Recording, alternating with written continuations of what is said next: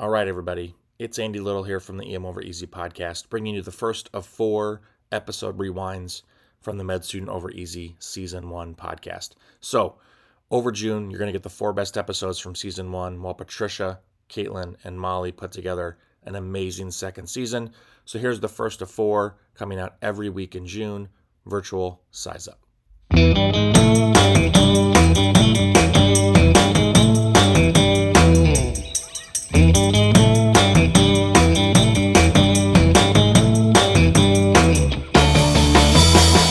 All right, everybody. I am Andy Little. I am your EM Over Easy host for this special Med Student Over Easy segment, talking about the virtual size up.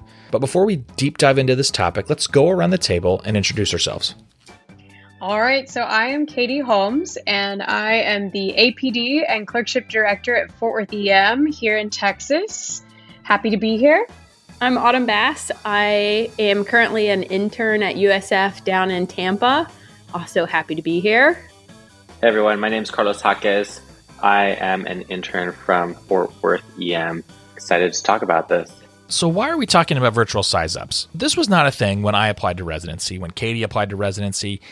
Everything was in person. If you wanted to learn about a program, you went to a fair, you went and saw them in person, you interviewed in person. But since the pandemic started in 2020, we have had this hybrid at best, but mostly virtual recruitment season. So I think it's important we talk about this virtual size up.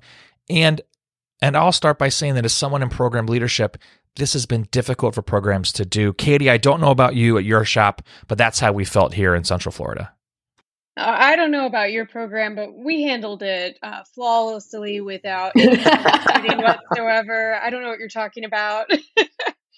Well, I like this topic because even though it seems like we've all become Zoom experts over the last 2 years, I think there's always room to grow and learn from how we could be doing it better. And so just starting off, my question to the interns is going into this really stressful opportunity of interviews. Now they're virtual. What programs do I pick?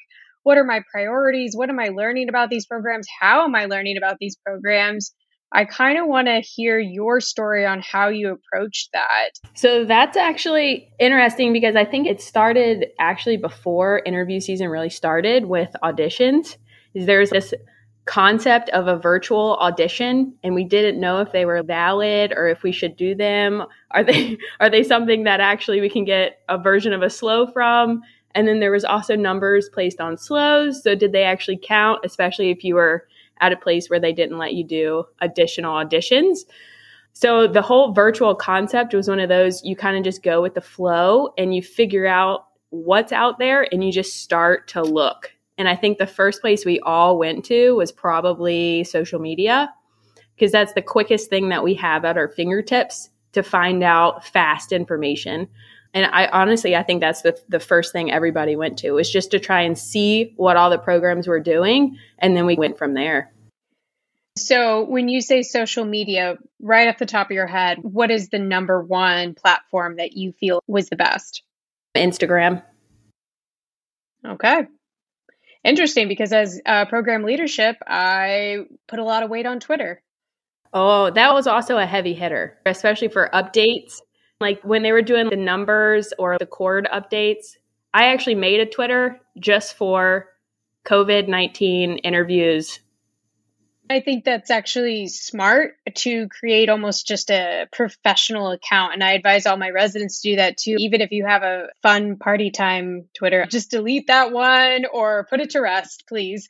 And then create just a professional one. It's really about networking and keeping in touch and learning about opportunities out there.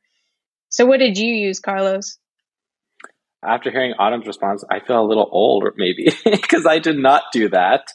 I think I really relied on mentors that I had developed relationships with during medical school, people who had been around the block and were able to, that had known me for a while as well. So they were able to tell me about programs to consider, especially programs for my specific application.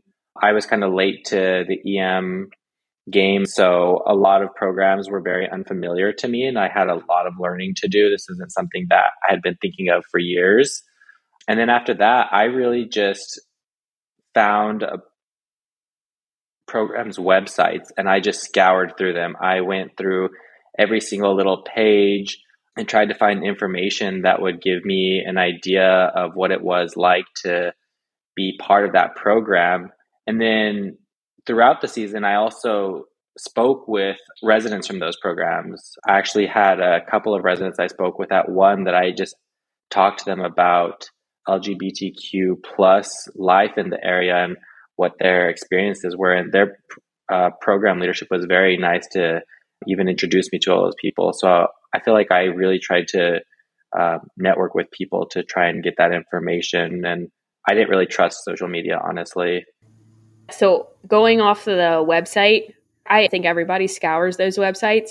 The reason that probably was the second layer for me, because I found that with the interview invites, they would actually send you a different website than what the institution was actually using, because it takes them so long to edit that true homepage. The ghost sites. The ghost sites. So the websites were absolutely pivotal, especially the updated ones, because it really could tell you more updated information than the ones I was finding online when I was just trying to figure out where I was even going to apply. I think the reason I anchored on Instagram so much was more or less for the socials and just getting a feel for the dates of things. So the dates that they would host these virtual socials or open houses to do exactly what Carlos is saying, try and get a feel for like the day-to-day life. But really, I mean, this is case in point. Everybody had such a variety or a varied way of trying to figure out as much information as they could. Everybody just reached out to every person or plug or any kind of thought they had just to find information at that time. So I love that you bring up both platforms. I'll be honest, our program probably missed out on good applicants because, frankly, we assumed Twitter was where the business should be done. We did have an Instagram account. We posted pictures of our residents, did some resident highlights, but we didn't leverage Instagram to gather applicants. It was more to kind of say, hey, we're here. So I think we did miss out on applicants just by using Twitter as our main focus. Katie, how do you think it went for you guys? Well, I think it's hard because what you forget is that EM programs out there, we are not equipped with budget for social media professionalism to the extent that we would have liked instantaneously. So it was literally me after like 3 12-hour shifts and going to conference, just trying to kind of put some stuff out there. I have learned a lot working in collaboration with the communications department at our hospital, and you learn from that. With that being said, sorry. No, I just wanted to share our experience here in Central Florida where my PD and I sat down, we made a social media plan, we sat down with our DIO, got what we thought was approved from GME to get started. We started Twitter, Instagram, things were being progressive. We were having our virtual hangouts, and halfway through recruitment season, our communications department found our pages, and we had to delete them because it wasn't consistent messaging with the system. So know that when you look at a program, do they have those? It might not be within their power to have them because of their hospital. And it makes sense because you have to have the unified message, I think. And that's what we forgot about, is that they put a lot of work and professionalism behind it. And we were just kind of winging it with fun posts and ideas. And so there definitely is a system in place for a reason. I will say that the concern with, like, I understand all of that, but I get concerned that then too much of these programs posts became super generic, because when you are coming from a large academic institution or health system, generally they're very politically correct things to the point where it's just, like I said, it's generic. And so you lose out on that personal piece, the part that they keep telling students during the application process that, hey, you're going to feel when the energy is there, you're going to feel where you fit in. And so there would be concern. Like, I had no clue that institutions would be having to go through so much of a filter to be able to do that. So I understand it, but I also get a little concerned that it really limits applicants from being able to get a true feel of the personality of every program and the culture. With that all being said, I think social media is great to kind of get some ideas of what the resident culture looks like, knowing full well that there are a lot of limitations on what's outside of that generic kind of post. But you have to kind of look at this in two different ways. One is, what is the curriculum at that program? What kind of learning environment do they have? What kind of affiliation with other universities or other programs do they have?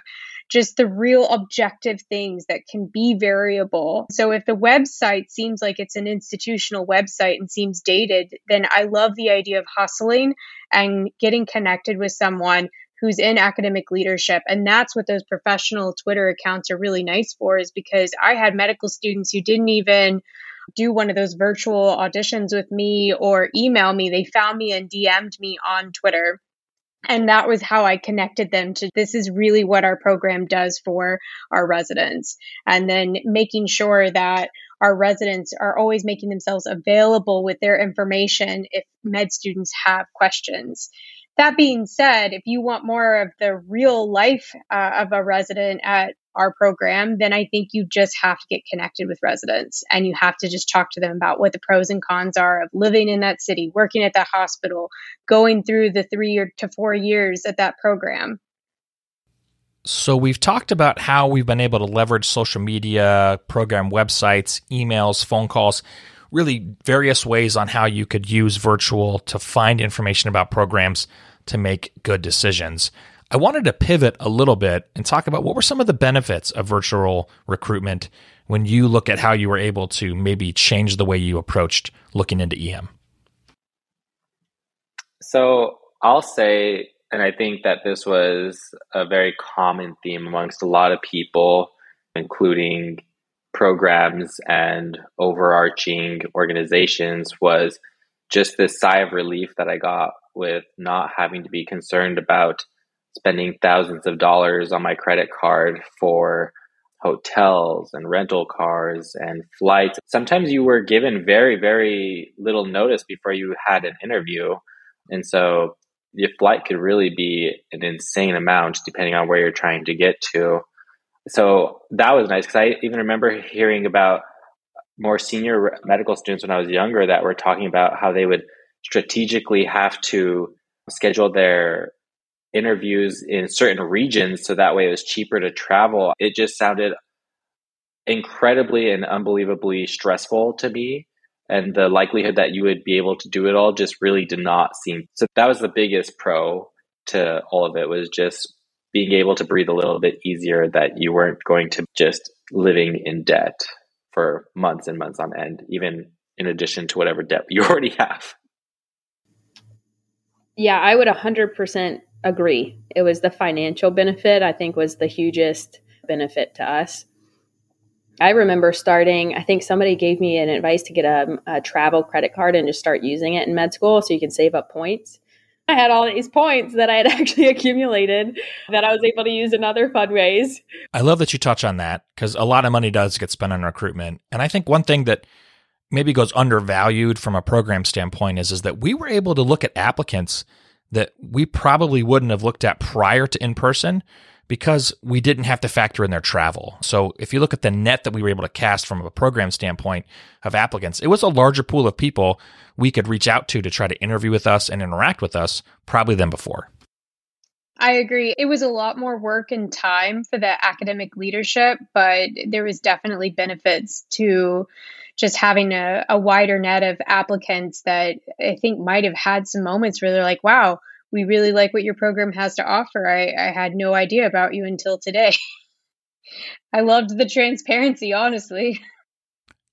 Yeah, one thing we noticed when we did our virtual fairs, again, we were used to the in-person fairs where the logistics of location probably would have excluded people from coming and talking to us, whether it was at ACEP, SAEM, or AAEM, or because we were virtual, we again were able to interact with people who were not on our radar. And I imagine people thought, maybe Central Florida or Florida is a place I'm willing to consider, because now I can look virtually and I don't have to put all of my resources into some place that has a specific location.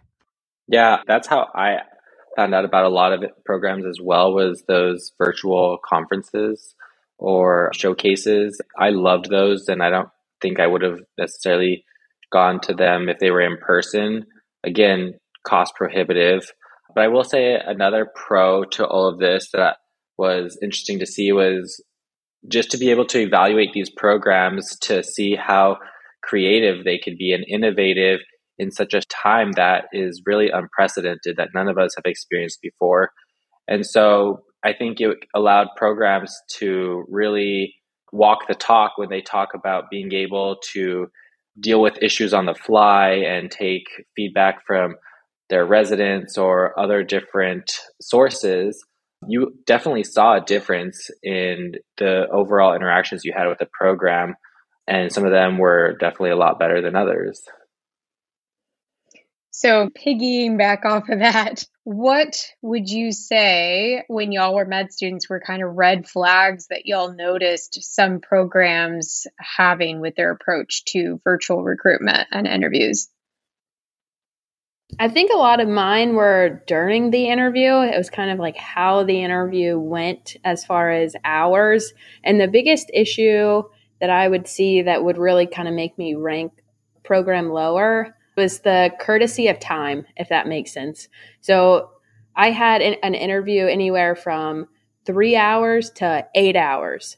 And the 8-hour one didn't come with a lunch, no like designated bathroom breaks, no breaks to get water.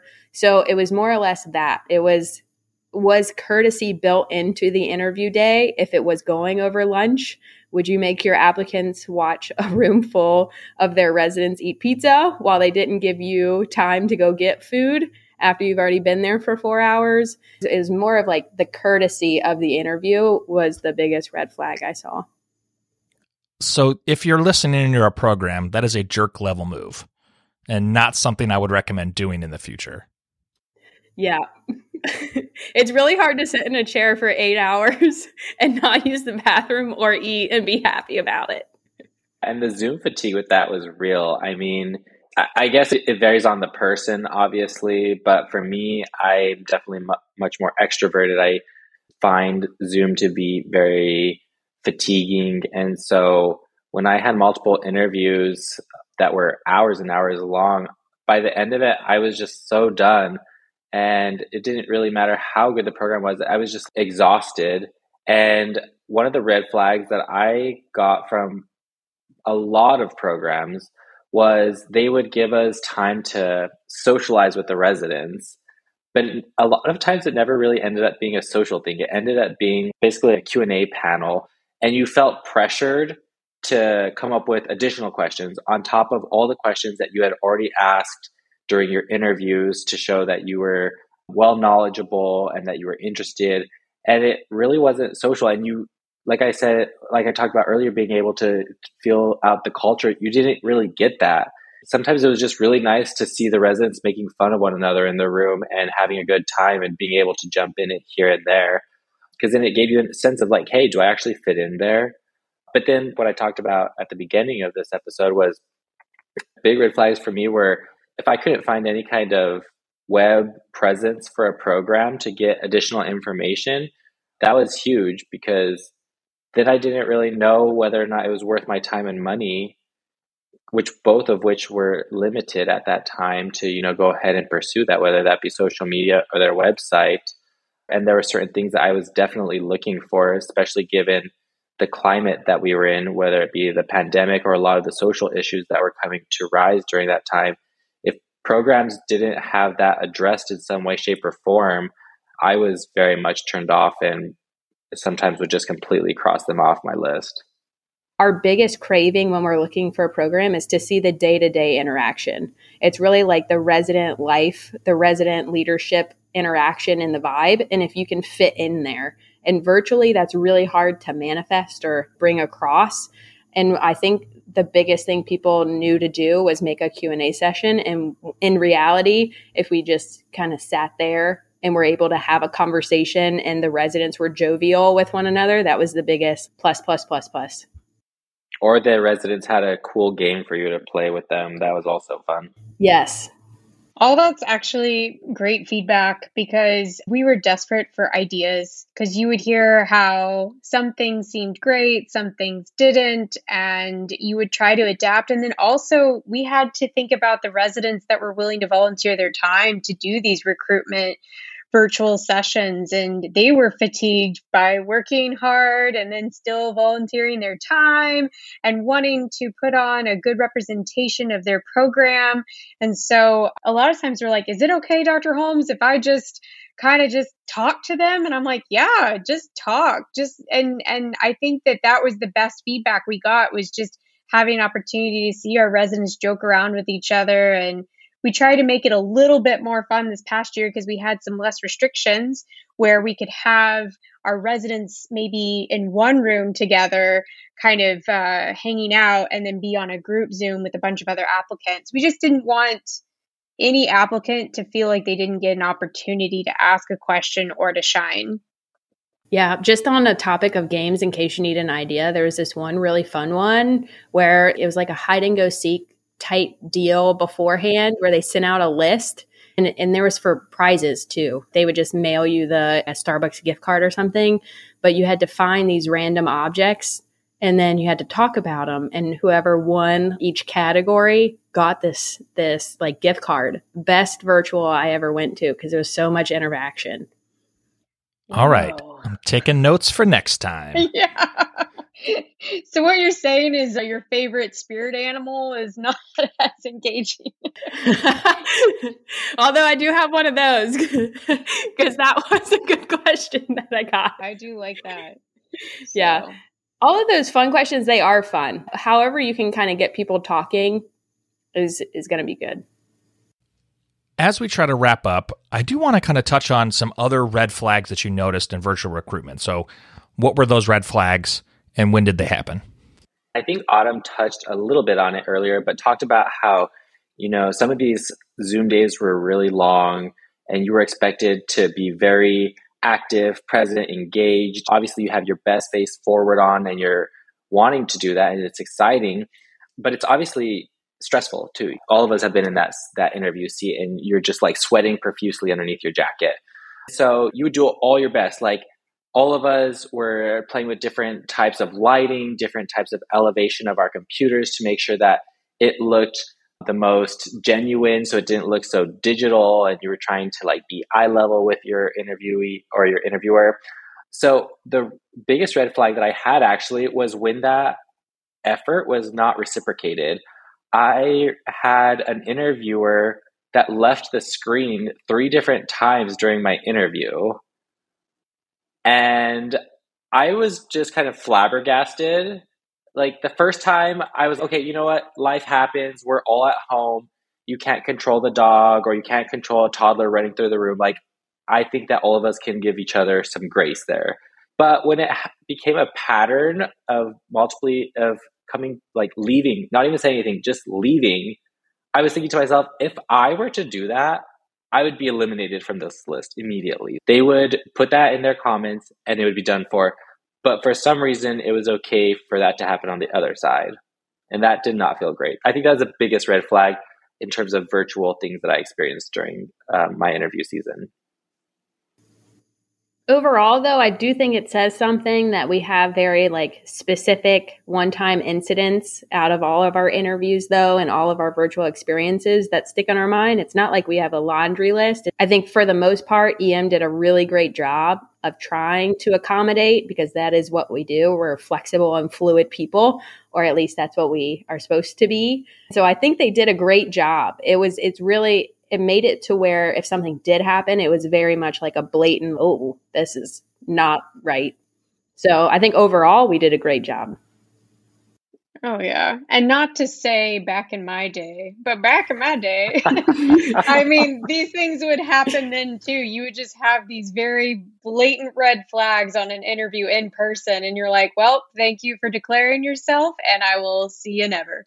So you just consider it a blessing that all of a sudden you find some that you're really connecting with and some that you're not. And that's why it's always best to lead with being authentic, who you are. And if it's a little awkward, embrace it. I certainly do. And I think that's just being real, that we are being flexible with the times and making the best of it, because we're just as excited to impress you as you are excited to impress us as a program. So plus you've already earned the interview. So I mean, that's a win. I remember starting every virtual session with kind of the you are smart, you are important, but you deserve to be here. We wouldn't have invited you if we didn't want you. And so as you do the virtual recruitment, if you're listening as a medical student, remember, if a program invites you to an interview, it's because they think you are capable of being at that program. Well, Katie, Autumn, and Carlos, we appreciate you all hopping on to help us tease out some of the finer points of the virtual size up. If you are a medical student and want to get more from EM Over Easy, please head on over to the blog at emovereasy.com or follow us on one of your favorite social media sites, whether it's Twitter, Instagram, or Facebook. And we look forward to you being a part of another Med Student Over Easy conversation. And until next time. Well, thanks for listening all the way to the end of that Med Student Over Easy podcast. Don't forget, we are the official podcast of the American College of Osteopathic Emergency Physicians, or the ACOEP for short. Head on over to acoep.org today to learn more about this great organization and about the upcoming Scientific Assembly, where you can hear 3 live EM Over Easy shows from guests and your favorite hosts, as well as attend great lectures that are designed for both medical students, residents, and attending physicians. Until next time, thanks so much.